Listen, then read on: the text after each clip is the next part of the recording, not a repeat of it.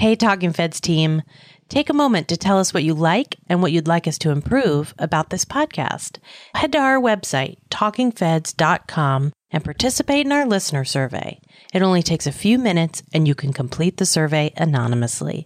Thanks.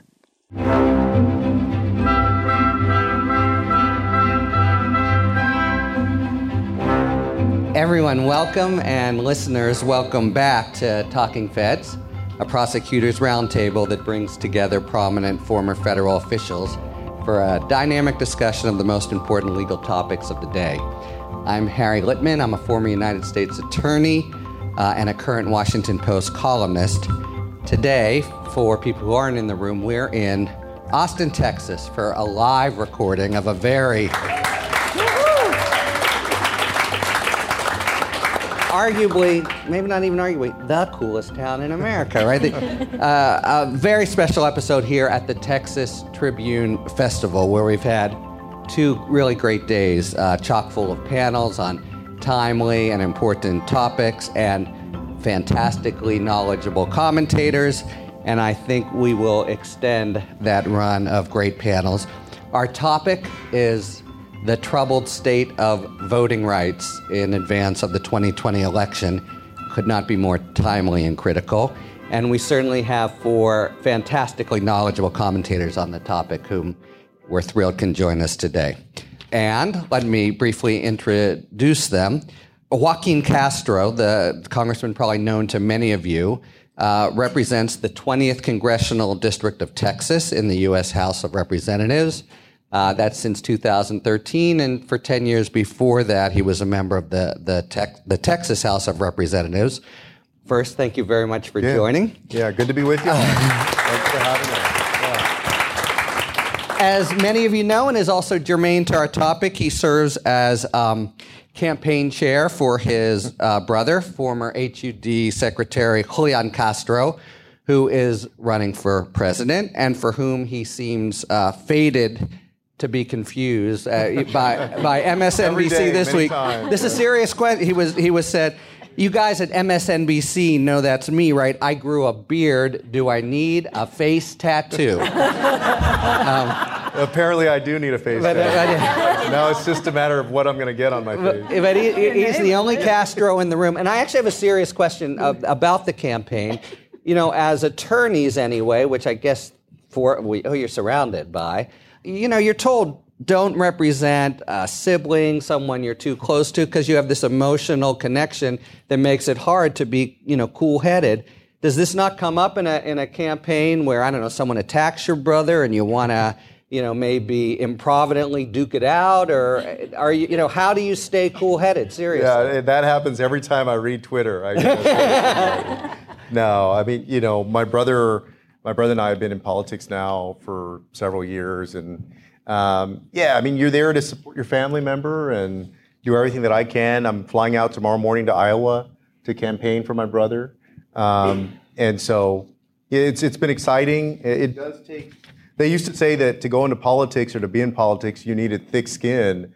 In the age of social media now, I think you need Teflon. It really is. And maybe no fingers, yeah. Okay, to my immediate left, Ellen Weintraub, who is the chair of the Federal Election Commission, which protects or does its best in our troubled times the integrity of the campaign finance process. And she's got extensive experience in election and election law. Something many of you may have seen, interesting incident from yesterday, when there were efforts by, this is how bad and ugly it's gotten back in D.C. The Republicans you had a weekly memo or weekly rule, and they wanted to block the publication of it because of one paragraph they hoped not to see the light of day. Strategy backfired, I think it's fair to say. Can you explain how you handled this one? Well, I put out a statement last week just summarizing how the FEC has interpreted the law of the foreign national ban and what a thing of value is. It's something that obviously a lot of people are talking about. I thought it would be helpful to put out something from the FEC. It's a proposed interpretive rule that we can't vote on right now because we don't have a quorum at the FEC, which is another whole problem. But I still think that it was a sort of a vanilla summary of what the law has been, and I thought it would be useful to have it out there for people to see. My Republican colleague did not think it was a useful thing to have out there for the public to see, and so really for the first time ever said when we put out our weekly digest that I could not put that in. And therefore we couldn't put the digest out because I insisted on having it in, as every other commissioner who has ever put a statement out has had it in the weekly digest. So when we couldn't put out the digest, I just tweeted it out. Tweet at a time. 57 tweets. And it's all over Twitter now. Yeah, that is the point. I think you were saying she got like 10,000 new followers and so much more attention to tweet number 34 than we ever would have had. Yeah, that was a good one. Thrilled and honored that Vanita Gupta is here. She is now the president and CEO of the Leadership Conference on Civil and Human Rights. But prior to that, she served as the principal deputy assistant attorney general and then as head of the Civil Rights Division at the U.S. Department of Justice from 2014 to 2017. Now, this was 2014 is already, there have been some real setbacks in the Supreme Court, a challenging time for enforcement of a voting rights agenda.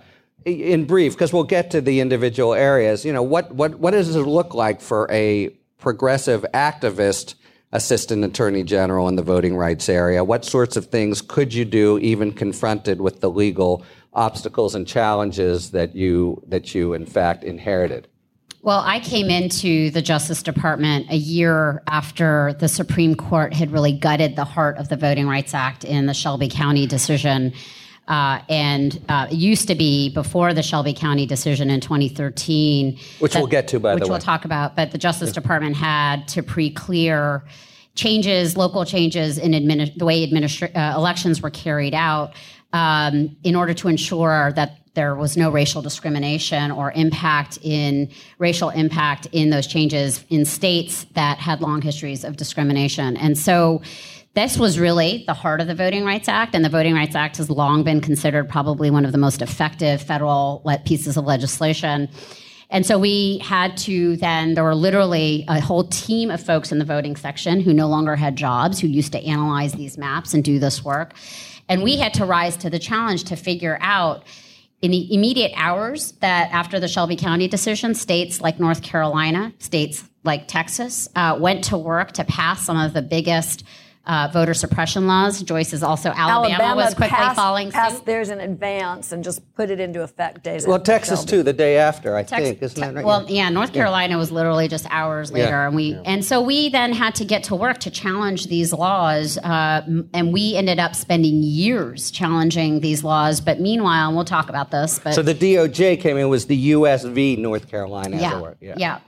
We don't see those captions as much these days. You don't see those captions as much these days, or unless we'll talk about that as well. But the reality is Texas had a number of elections that took place pursuant to a law that years later was found to have been motivated by intentional racial discrimination, and over 200 officials in the state of Texas were elected pursuant to the Texas ID law that federal courts then later found to be unconstitutional. And that's the problem that we're in, and I'm sure we'll talk about it. We will, but and of course I assume those 200 remain in office. And like so many things in this area, you think back to Bush v. Gore and the butterfly ballot. Once the eggs are broken, it's very hard to.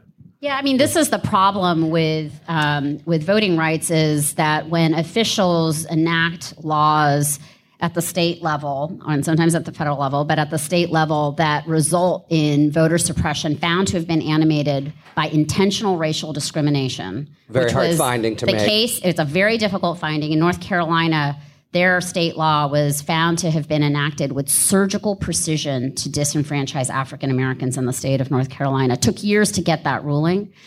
But the problem is there's no consequence for the officials who pass these laws. And so elections take place, people are disenfranchised.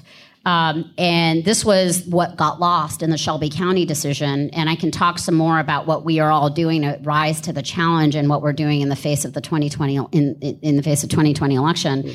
But we will also be entering the 2021 redistricting cycle without the full protections of the Voting Rights Act for the first time since 1965. And so it's why we're all working hard right now to kind of meet the moment. Finally, I just want to introduce or reintroduce, because anyone who's listened to the podcast knows Joyce Vance, literally a charter talking Fed, and a lot of people know her background as a U.S. attorney. She's actually a hands-on litigator in this area, in fact. Can you give us the kind of quick summary of the work you're doing on behalf of New York? So I live in Alabama, which means doing voting rights work is pretty much a full-time job for lawyers in my state, where the state of Alabama has sued the Department of Commerce, arguing that only data regarding citizens can be used in drawing voting districts. And that might sound like a reasonable proposition on its face, but for one thing, the Constitution says count all people. And the law is well established in this area that we use data on residents, on people who are present. So Alabama is trying to get a second bite at the apple. The New York Attorney General decided that she would intervene because she didn't believe that when Alabama sued the Department of Justice, that she could rely on the Department of Justice to really vigorously defend that action. And so I now represent as local counsel the state of New York, about 12 other states, a number of municipalities, including Seattle is one of our municipalities, in New York City, who have intervened so that we can give the case the defense it deserves. Because if this is a loss in Alabama, it will impact the entire country. Okay, we've got this we've got a daunting list even to just say and try to cover in 45 minutes, not to mention trying to fight back in the field about, but there's so many different ways. It's such a multifarious problem. We have poll closures, access to voting materials, insecure voting technologies, possibly foreign interference with voting technologies, restrictive statewide voting laws, barriers to registration, redistricting challenges, bogus charges of voter fraud, continuing influence of money, and now the whole sort of overlay and threat of foreign misinformation and manipulation of social media, unlawful spending, and I'm sure I've left out half of them. But that's the kind of minefield that the sort of heroes in front of you are trying to navigate. Let's start at least briefly at the top with, Joyce just mentioned the Constitution says things have to be counted equally, but it's a little surprising what the Constitution says about the thing we really take to be bedrock. I'll quote Vanita: "Voting is the language of American democracy, the ability to participate in civic life, to have a voice in choosing the elected officials whose decisions impact our lives, families, and communities is at the core of what it means to be an American." No one would dispute that. We learned that in third grade, but it's actually not really in the Constitution. There's a lot in the Constitution about equal treatment, but what is there? And what does the Constitution tell us about this one person, one vote principle that we take to be canonical? Anybody? Well, it doesn't really talk a lot about the right to vote. I mean, that's one of the interesting things. It's implicit. It's clear that the Founding Fathers assumed that we had a right to vote. It's not spelled out as clearly as we might want it to be in 2019. And I mean, it actually said, so you have to, that white men is implied as that they have the right to vote, but actually also the Constitution had the 3/5 language in there where African Americans were constituted 3/5 of a person for purposes of the census and for voting, which, I mean, women and people of color did not have the right to vote. So the struggle for the right to vote and to achieve it for all citizens of the United States has been a long struggle in this country. And remains an ongoing struggle as efforts to disenfranchise, in particular, continued efforts to disenfranchise Latinos and African Americans in this country remains all too real and all too alive. And it's really true. I mean, there's no, con law students are surprised to learn there's no exact anchor in the Constitution. Bush v. Gore, if you consider that authority for anything, but says, there's no federal constitutional right to vote, which seems stunning. And of course, there's a lot of protection and the Constitution. There's many constitutional arguments to raise, but we start with this most fundamental and yet unarticulated right. So Vanita mentioned there was sort of a killer combo of 3 Supreme Court cases in the last 10 years that we could take 2 episodes just detailing, and we're not because there's so much to move on to. But I want to sort of touch on each of them and just ask for reactions in the panel about, is there anything to be done since it's the Supreme Court interpreting the Constitution? What is being done at all? So we have these 3 5-4 decisions that people here are probably familiar with. And first, Shelby County, which I think it is fair to say gutted the most important provision of the Voting Rights Act, which had a sort of coverage formula for deciding when states who made changes to voting had to get advance clearance from the DOJ. No more. The door is sort of opened for Congress to come in and act, but it hasn't done anything. So let me ask you, or anyone, how big a practical effect has that had? I mean, states rushed in to fill the breach. How big has that been, not just, on an actual on-the-ground level? There have been over 28 states that have enacted voter suppression laws of one form or another since the Shelby County decision. And as I said, litigation to challenge them in a number of areas has been successful, has led to the state legislatures meeting to change those laws, but the suppressive effect has been pretty profound. Are they very different one from the other? The 23, or they? I know a lot of them are voter ID. There are a lot of different ways in which voting has been made harder post Shelby. So states will do it by cutting early voting, or cutting same-day registration, or creating really restrictive requirements to obtain voter IDs, and then demanding that voters have IDs at the polls.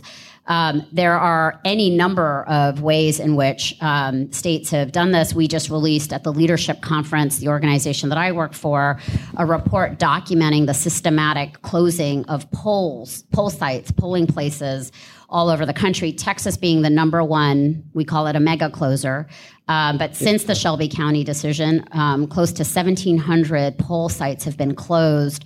These used to be the kinds of hyper-local changes that would need to be pre-cleared in states that had long histories of racial discrimination and voting, no longer. And so there no longer is an ability to assess what the racial impact is of these systematic poll closures on communities of color all over the state of Texas. Right, and so the pre-clearance process, it wasn't just in advance, but you could ask certain questions it was a process where they really had to make the case to the department, correct? Yeah, the states and the jurisdictions face the burden of proving that that the change did not have a racial impact. That now has totally been turned on its head. And while the Voting Rights Act remains law and other sections of it, the onus now is on the voter to establish that racial discrimination animated it. And it sounds really wonky, but it makes a huge difference. Right. And for the most part, it's really hard to find out when little changes are made in local areas, but when you amass a lot of changes, you really can have a profound racial impact that no longer can be detected and fixed in advance. Congressman, do you have so for instance, this happened in Texas. What did the proponents of it assert was I assume they didn't say it was to disenfranchise. Why did they say we don't want people to vote early? How can you defend that? I think a lot of it is couched in good government. It's couched in making sure that democracy is protected, that the ballot is protected. You mean against fraud? Is that the notion? Yeah, the arguments were against fraud, against abuse. For example, in 2011 in Texas, that was the year that, it was a redistricting year, but it was also the voter ID year, where voter ID was passed. And a lot of the focus was both on redistricting and on voter ID, but when you think about voter suppression, it's basically a point-shaving scheme. It's doing little things that create obstacles to people voting. So, for example, with voter ID, it may be that if you pass a voter ID law, 95% of the people are going to be able to meet the requirement and turn over their ID. But you know that within that margin of 5%, it's mostly the people that are voting for the other party or the other candidates that are not going to have their ID and they're not going to vote. So there were some lesser known things. For example, it used to be in Texas that if you were deputized in, say, Travis County to register voters, that you could go register voters throughout the state. Well, in 2011, I believe, the legislature changed it so that you had to become deputized in each county in which you wanted to register voters.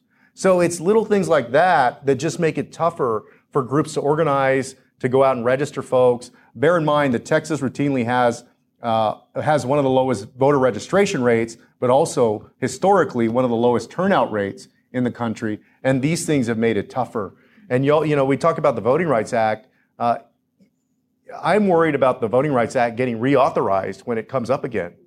If it comes up, or if it came up while President Trump was in office, I don't think any part of the Voting Rights Act would be reauthorized. Right. So, I mean, we have this dynamic where the court said in striking it down, this is based, said the court, on antiquated information, the bad old days of the 60s.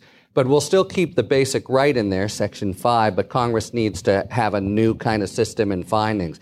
But of course, it's a bit of a mixed blessing on, for advocates on the ground, because what could be possible? That's kind of a possible hornet's nest to open. Can I just make that concrete for a second? Yeah. Because I think what the congressman you thought that was a little abstract? No, I think it's so important, and I think it's worth underlining it. In Alabama, we had an ID Act that was passed in anticipation of a bad decision in Shelby County. And so there were stories in the 2018 election about a 94-year-old veteran who had voted in every election that he was eligible to vote in, who suddenly couldn't vote because he didn't have a driver's license, which was the gold standard for ID in Alabama.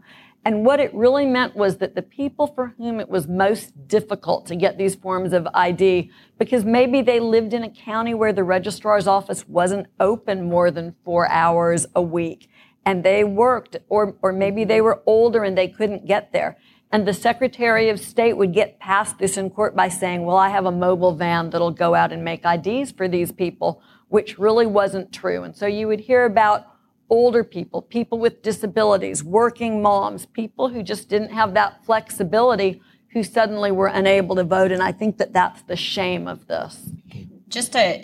Right now in Congress, I testified 2 weeks ago for H.R. 4, which is a federal bill to restore the Voting Rights Act. And there is a proposal of a new formula in this bill. And there's been a lot of thinking that has gone into it. It will almost likely pass the House in the fall, and then will enter Senator Mitch McConnell's legislative graveyard and not get a hearing. But the whole point, and I testified in the end of January on H.R. 1, which is this amazing omnibus bill to restore our democracy, to unrig it, not just to restore the Voting Rights Act, but really around automatic voter registration. It's a whole list. It also went into Senator McConnell's graveyard and never got a hearing in the Senate. But these are the markers that we are establishing, that the House is passing a lot of really important legislation, thank you, going nowhere in the Senate, but to mark the democracy reform agenda that needs to take place as the first order of business in a first 100-day Congress in a new electoral situation come 2020, which I hope all of you will take we a need part a Democratic in by president, voting. Democratic House, That's right. Democratic Senate. Pro-civil rights. And by the way, H.R. 1 is no coincidence. This was actually in the last Congress the first thing that the newly ascendant majority in the House introduced. All right, so quickly now, we got a couple other tough decisions out there. The Rucho case from this last term, the Supreme Court got the federal courts completely out of the business of gerrymandering. There used to be arguments to be made of the sort that Vanita identified of, if you really analyze, there was at least a hope of overturning some of the ridiculous gerrymandered districts. Does everyone have a sense of what a gerrymandering? Yeah.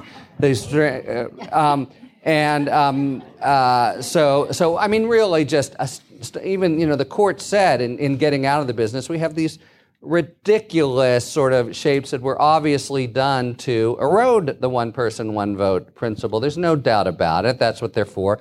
But there seems to be no sort of real path, at least at the federal level. And is there any efforts that people are aware of to try to push back again, or is that just now a new fact of the landscape? Anyone? I think there's some sense of, Yeah, I mean, the thing that I've advocated for a while is that I think that you have to take redistricting out of the hands of politicians, really Republican or Democrat, and you have to entrust that to an independent commission to then go draw those districts. It exists in California. It exists partly in Ohio. Arizona. It exists in states that are quote unquote blue and states that are red. So it doesn't necessarily advantage one party or another. But as long as you have politicians drawing their own districts and parties involved in that, they're going to be skewed like that. And now, as you saw in North Carolina, because of computer technology over the years, you can do it so precisely. You can disenfranchise communities so precisely in a way that was tougher to do 4 decades ago or 3 decades ago. It's very pernicious. Yeah, anyone who's ever worked on these, they're surgical. It's amazing to me that in this room, when you asked if people know about, everyone's like, of course we know about gerrymandering. But I mean, it's not the most sexy issue, but yet I do think there's been a real awakening around what the effects of gerrymandering have been in the allocation of power. And it's frankly why we care about the census, because it will be the basis of the next 10 years of redistricting and potential gerrymandering. But the thing that I think is really exciting, and the states that the congressman was mentioning, in November of 2018, in the lead up to the midterms, there were a bunch of ballot initiatives in red and blue states around creating these independent commissions, and they passed because people are tired of politicians choosing their voters rather than voters being able to choose their politicians. And this is, I think there is a movement afoot around this that I think is really important. We're also seeing a lot of state court litigation that, even though the Supreme Court kind of foreclosed the possibility of having federal courts deal with partisan gerrymandering, there have been some recent decisions at the state court level that have vindicated the notion of unlawful partisan gerrymandering. Yeah. So I think there's a state strategy, and that's what it has to be. Okay, the final, big, decision of the terrible three, good old Citizens United, enshrining the First Amendment rights of corporations. Ellen, I know the FEC is very active in general in the area of campaign finance. What's your sense of the overall impact? It's now been with us for many years. How is Citizens United sort of distorting the political landscape, and what, if anything, is there to be done? Well, it's interesting because it's had a different impact than I think a lot of people thought it would. When it first passed, a lot of people were concerned, the big corporations who have billions of dollars in profits, they're going to be plowing that money into elections, and they're going to basically take over the political landscape. And that didn't really happen, in part because big corporations have shareholders, they have boards of directors, they've got customers, they've got a lot of stakeholders that they don't want to annoy. And, they've got people on both sides of virtually every issue. But what has happened is, with Citizens United and its progeny, is we've seen the creation of these super PACs, where individuals can give millions of dollars. So, we talk about one person, one vote, and that we want everybody to be equal. Well, that doesn't apply according to the Supreme Court when it comes to money. In fact, the Supreme Court has held, and this goes back to Buckley v. Vallejo in 1976, that when it comes to money, that leveling the playing field is antithetical to the First Amendment. Think about that. In every other field that we have any kind of competition in the United States, we want a level playing field. And the Supreme Court has said you cannot have a level playing field. That is contrary to the Constitution to have a level playing field in terms of the money that is available to candidates in order to get their message out, because the court says if the only way to do that is to limit somebody in how much money they can raise and spend, and that will limit the messaging that they can do. But if you look at this issue of the goal of all this is to get the most robust political debate. And in order to do that, another way of looking at it, and this is, for example, the way they look at it in Canada, is that if you say you cannot have any kind of limits, then that means that one side, if they can raise more money, they can drown out the voices on the other side, and that will undermine the principle of trying to have the most robust debate and getting the best information out to the voters. So there's another way of looking at it. I don't think democracy has crumbled in Canada because they take this other point of view. And what we have seen, and if you just look at 2018, and this is just talking about disclosed money, because then there's another whole problem with dark money groups. But of the money we know about, there were in 2018 I think 126 individuals or couples who gave over $1 million to various political committees. There were 12 or 13 individuals or couples who gave over $10 million. And there was one family that gave over $100 million. Now, how does that square with the principle of one person, one vote and equal representation when people with that kind of resources, and there are a number of people at the higher end, billionaires who have very intense ideological views that they're trying to get across and that they want to reshape the country around their ideological vision. They are spending big bucks. They are spending millions of dollars in every election. Where does that leave the rest of us? Yeah. Congressman, how's this sort of, lived on it? Would you like to move to Canada, as it were? How's it lived in a day-to-day campaign, on the ground that, how does Citizens United make your life as a candidate more difficult? Yeah, I mean, that's actually an interesting question because I came into politics as a state representative. I got elected when I was 28 years old, and I got elected in 2002. So I took office here in the legislature in 2003, and I think that was before you really had these huge super PACs that the Kochs have started and others have started. 2010. That's when 2010 was when it started. Okay, so I kind of existed in a period before that, and then obviously after it. And you're right. I mean, we've seen this big money. Part of what's balanced that out some, although I agree, we need to defeat Citizens United and take big money out of politics, is that political giving has also become more democratized because of the internet, right? Back in 2002, nobody was raising money off of Facebook ads or even hardly off of emails, where you get these political emails and then you donate $10 or $50 or whatever it is to candidates. So that has been, if the Citizens United is kind of the dark story of money in politics, the internet boom and the democratization of giving, I think, has been the bright side, right? The silver lining in all of that. And it's interesting now that you asked because I've kind of seen the effects of both of those things. Speaking of the internet, I actually don't know whether people on the stage can speak to this or even who can, but we have among the sort of horror stories that you read about in preparation for the 2020 election it's almost out of dystopian science fiction, but the possibility of internet manipulation, foreign interference to actually reach in and change votes and sow chaos. Or not even foreign, but possibly. There's an assessment by the intelligence community that this didn't happen in 2016, if you credit that, but that it's a real risk going forward. Wait. Yeah. They said they didn't change votes, but there certainly was disinformation. Yes. Okay. So that's right. So thank you very much. So it's a two-part problem, and so there's first the real kind of headline. Can you actually reach into the machine? Then there's the way in which they did and you will going forward manipulate voters and social media and that that's volume among the volume ones of Mueller. Are you guys aware? Is anyone in this room actually working on that problem? And how do you even go about getting your arms around it? Well, so we've been doing a lot of work with Facebook, Google, and Twitter around fighting disinformation. With them, partnering with them? Yeah, I mean, partnering and pressuring because a lot of what happened in 2016, I mean, Facebook acknowledges that they had been asleep at the switch. They say that they were doing through AI, fighting the bots that were creating, these folks, the bots that were setting up these accounts and getting like 2 followers and then kind of sending these automated messages.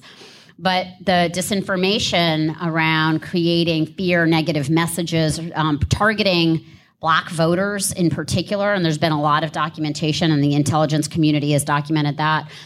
And so now, just 2 days ago, I was with Sheryl Sandberg and a small crew of civil rights leaders and her team focusing on what is needed for Facebook to set up a real operation to counter disinformation. Not only we've been pushing her in the lead up to the 2020 election, but also in the census, because as Joyce referenced, the citizenship question was designed to cause a lot of fear among not only immigrant communities, but mixed status families and, frankly, Americans giving data to the federal government. And so there's a lot of potential for disinformation campaigns to create a lot of fear in these communities and to have people refuse to be counted in the census and not vote. And so this is work for the Leadership Conference that we can do all of the GOTV work, and we're fighting voter suppression, and there's a lot of organizations that are litigating, and we launched a big project called All Voting is Local that's working in 8 states to work with local election officials to do everything from recruiting poll workers and working on addressing broken machines and the like. But this issue around disinformation could get all of us despite all of these efforts. And so we've been really kind of engaged with social media platforms around literally until 3 weeks before the midterm election. Facebook still, despite everything that had happened with Cambridge Analytica and everything else, did not have a voting rights policy on the books. And we got them to set up a war room, but it was 2 weeks before the election that they did. We trained the war room on what traditional voter suppression looks like. And by war room, you mean this would actually be there during the election? So it was 12 employees at Facebook that were working to enforce against disinformation. But now what we've said is that needs to be set up 365 days of the year, needs to be set up now because disinformation is prevailing. But then we had this great conversation. They're setting up these war rooms. And 2 days ago, Nick Clegg from Facebook in the policy leadership announced that politicians would be exempt from, that violate their rules would be exempt as part of the newsworthiness exception from this rule. And this is really problematic because we have officials who shall remain nameless, maybe not, the president who is campaigning using lies. You didn't say his name. Literally using lies as part of the campaign right now around there was a thing yesterday, an email that he sent out, his campaign sent out. Washington Post said these contain these following lies. They did a fact-checking thing. They poured $2 million yesterday, $1 million today.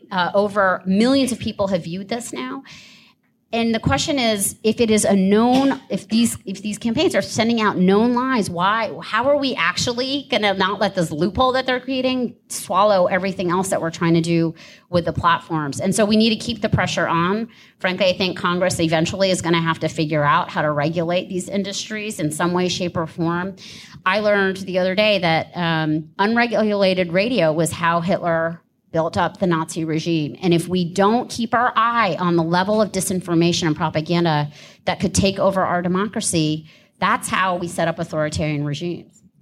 Yeah, well, I mean, it's a great point. I thought of this actually when Lewandowski was testifying and saying, basically, I lied, so what? I don't have to tell the truth. I mean, it's been a casualty of the Trump era, but you would think that the principle, it's all right if you lie to one another or the press, but for a candidate to lie flat out, it ought to be regulable, but it's basically not, right?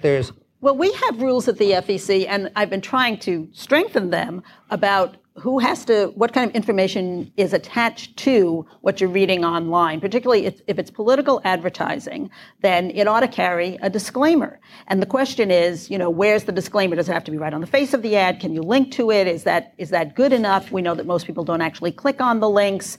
Can you bury it in a teeny little icon that people won't really see, and so they don't even know they have the option of clicking on it? I have thrown out, I've lost track of how many proposals at the FEC to try and address more strongly foreign money that's being spent in our elections, as well as to try and get better disclaimer information on online ads.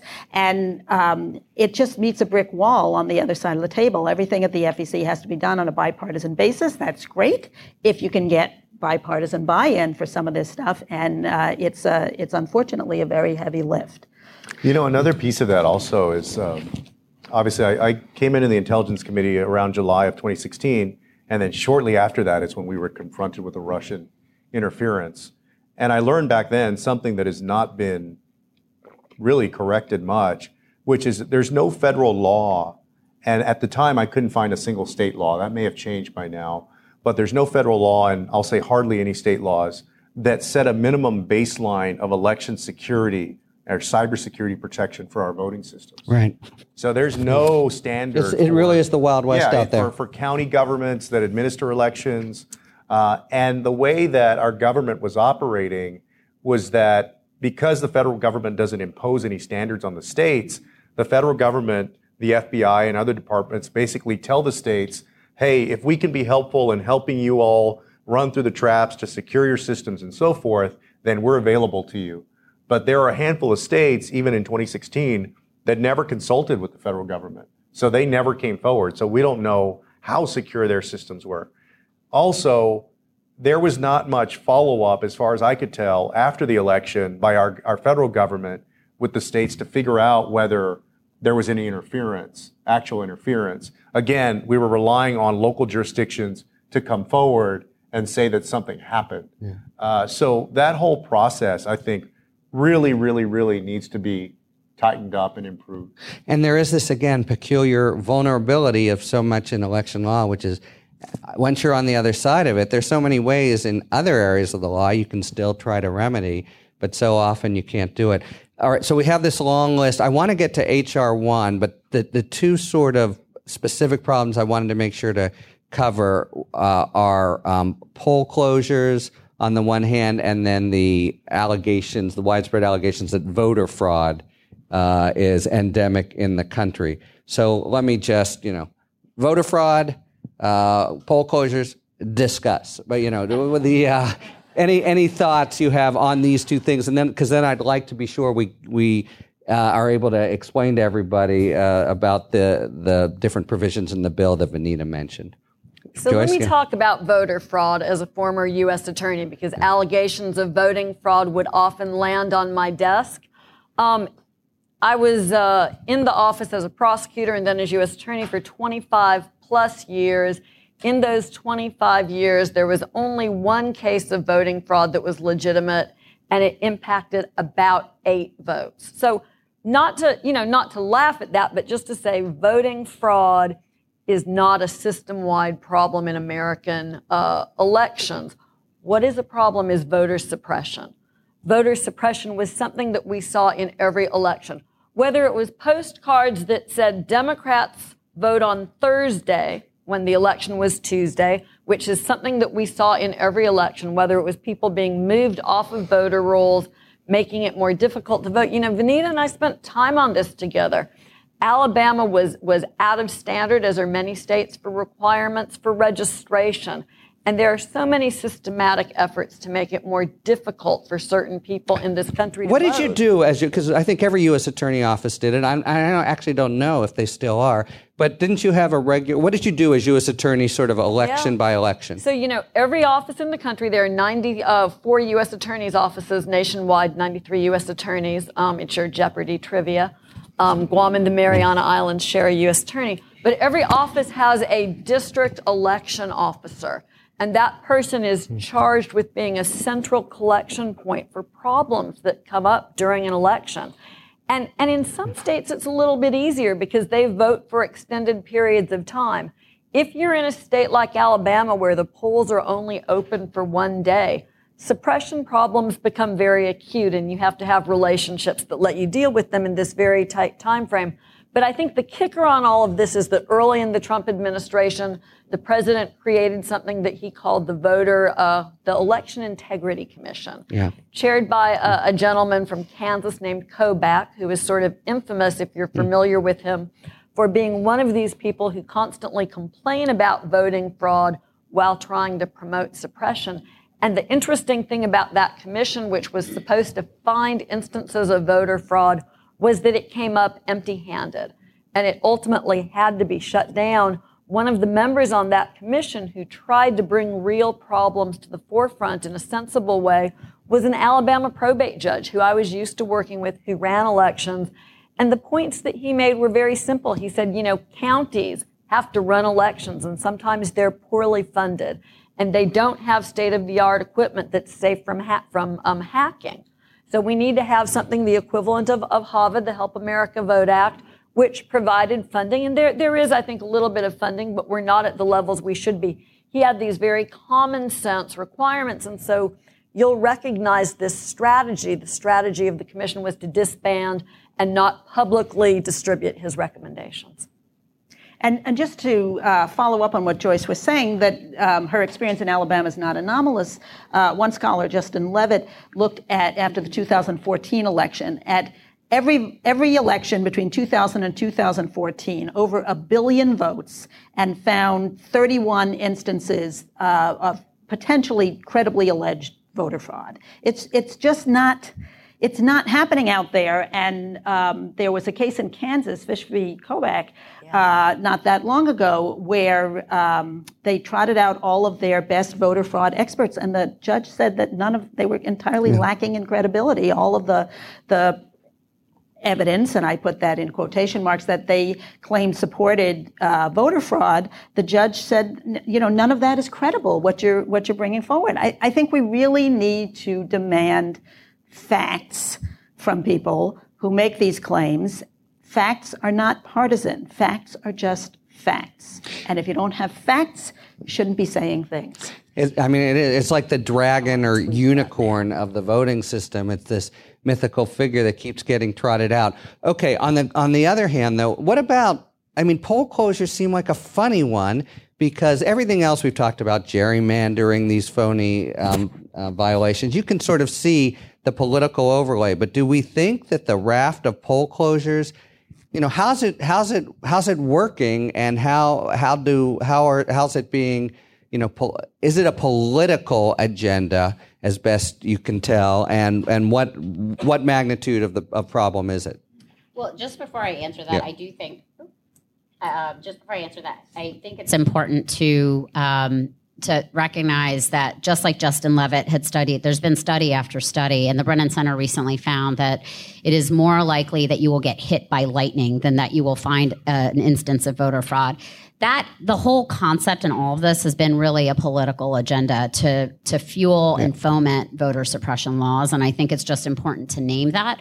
And the problem, voting rights has become incredibly weaponized for partisan gain. Yeah. As a civil rights lawyer, it is a deeply dangerous place for us to be, to have the agenda to promote voting in this country be seen as so hyper-partisan. Yeah. You called me a progressive activist when you opened. Did I? But I'm a civil rights lawyer. Yeah. I'm not. You can call me a progressive activist, but I will work with folks on the right and the left to actually advance voting. And the thing about the Voting Rights Act that folks need to know is that the Voting Rights Act in 1965, and then every subsequent time that it was reauthorized by Congress, because Congress had to do this repeatedly, it was reauthorized by a Republican president and Republican control of at least one House of Congress.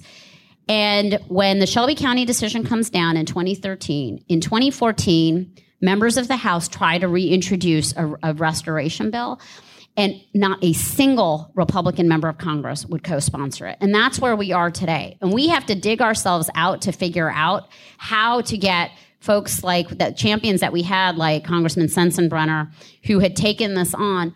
That kind of cohort on the other side is not there to push a bipartisan voting rights agenda, and it is very, very dangerous. And I need to say that because I think it's really important. And what could be a more bipartisan principle that underlies it, right? But and so I can talk, but I know you asked about poll closures. Both. But if it's not reauthorized, then correct me if I'm wrong. I could be wrong. But then they don't. When they're drawing districts, they don't have to take into consideration minority voting rights or anything. That's right. And that is what is what is terrifying about entering the 2021 redistricting cycle. When is it up again? You all know when it's. It'll be so the census 21? Will take place next year, and then starting in. Case, though. Which case? Voting Rights Act. Oh, the Voting Rights Act will. The House will be marking it up. October 23rd is the date that it's marking it up, and it will be up for a vote then subsequently in the next 2 weeks after that. But we know exactly where it's going to end up once it moves to the Senate. So this is the long haul, and we have to be in it for the long haul. But you were asking about poll closures. Yeah, give us an actual concrete sense of the problem. In a state in which it's happening a lot, are they sort of going through and just closing functional ones and not, what's a sort of abuse story? I'm looking at my phone because I wanted to get the stats right. So we did a report, involved a lot of FOIAs for this. This is part of the problem, is it's hard to detect this, but we found 1,688 polling place closures between 2012 and 2018, which was almost double the 868 closures found when we did the same report in 2016. So there's been a lot of closures since 2016. And in Texas, just so folks know, it's kind of, as I said, it was a mega closer. There have been 750 polling places closed since the Shelby County decision in Texas. In Travis County, right here where we are, 67 closures. So 32% of polling places have been closed in Travis County. And Nadra, so that just means you were in that poll that you've just got to go another 3 miles to a strange place that you've never voted and before. Sometimes it's a lot farther. So this is the thing, is there may be legitimate reasons to close polling places. So Texas has introduced big mega vote centers, and so that has been used as a justification for closing polling places. The problem is this is like a really high number of closures in states that had histories of racial discrimination in voting. And what has been lost is the ability to document what the racial impact is of these systematic closures. So it's not, again, because of the voting rights decision. Right, because of the Shelby County decision, because that is exact. We had a crew of Section 5 analysts in the Justice Department that would sit and analyze where different communities lived, and down to the census tract data, and be able to document what the racial impact would be of closing of poll sites. Native Americans have a huge problem with access to polling places, and we have to. That's a huge problem that no administration has successfully and properly tackled. But this is what gets lost. Yeah. All right, so much doom and gloom, and I wanted to think of some way to have at least some kind of, maybe in the distant horizon, some hope for a ray of sunshine. So I thought we could at least end by telling people about H.R. 1, what are the main components, how, what its prospects are. It sounds like we already know we expect it to be introduced, but so this would be a pretty big day, maybe almost like the Voting Rights Act, were it actually to pass. What does it consist of? What are its prospects? Let's talk a little bit about a hopeful scenario. Because we passed it a few months ago. Yeah. The part that sticks out to me is the dark money part, trying to end Citizens United, which I think we need to do as a country. Well, I mean, it doesn't. It addresses dark money. It doesn't end Citizens United because I don't think it can be done by statute.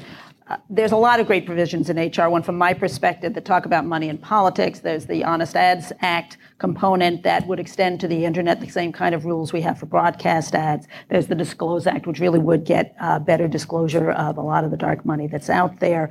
There's also in there, and I have mixed feelings about this, a whole section on FEC reform.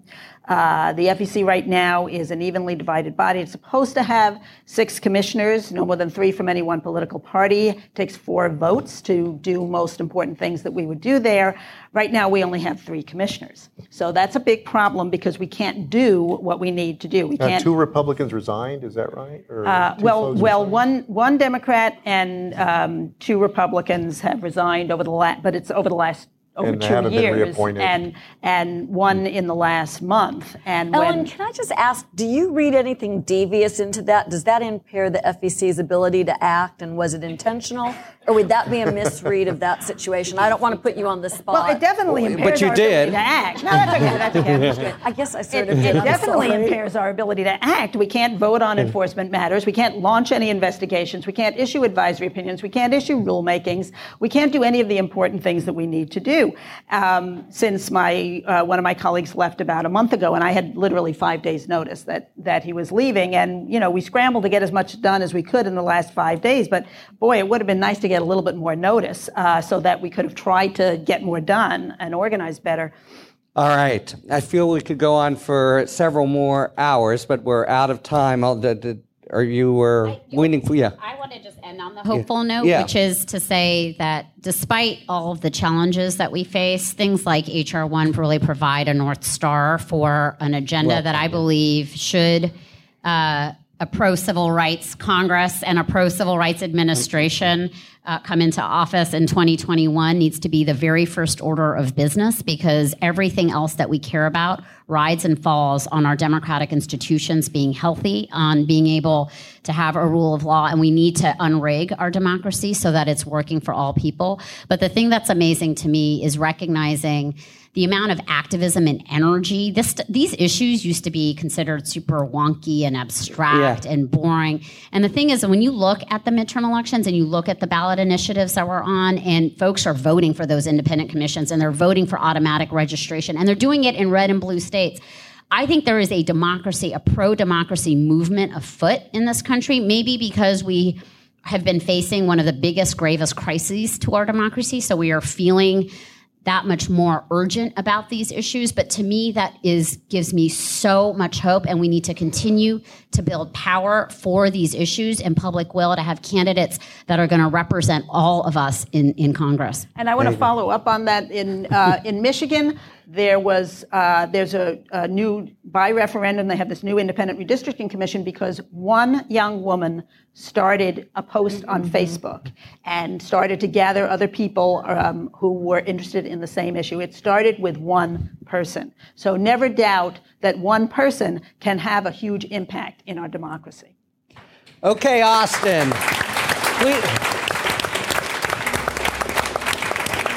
Thank you so much to Ellen, Joaquin, Vanita, and Joyce.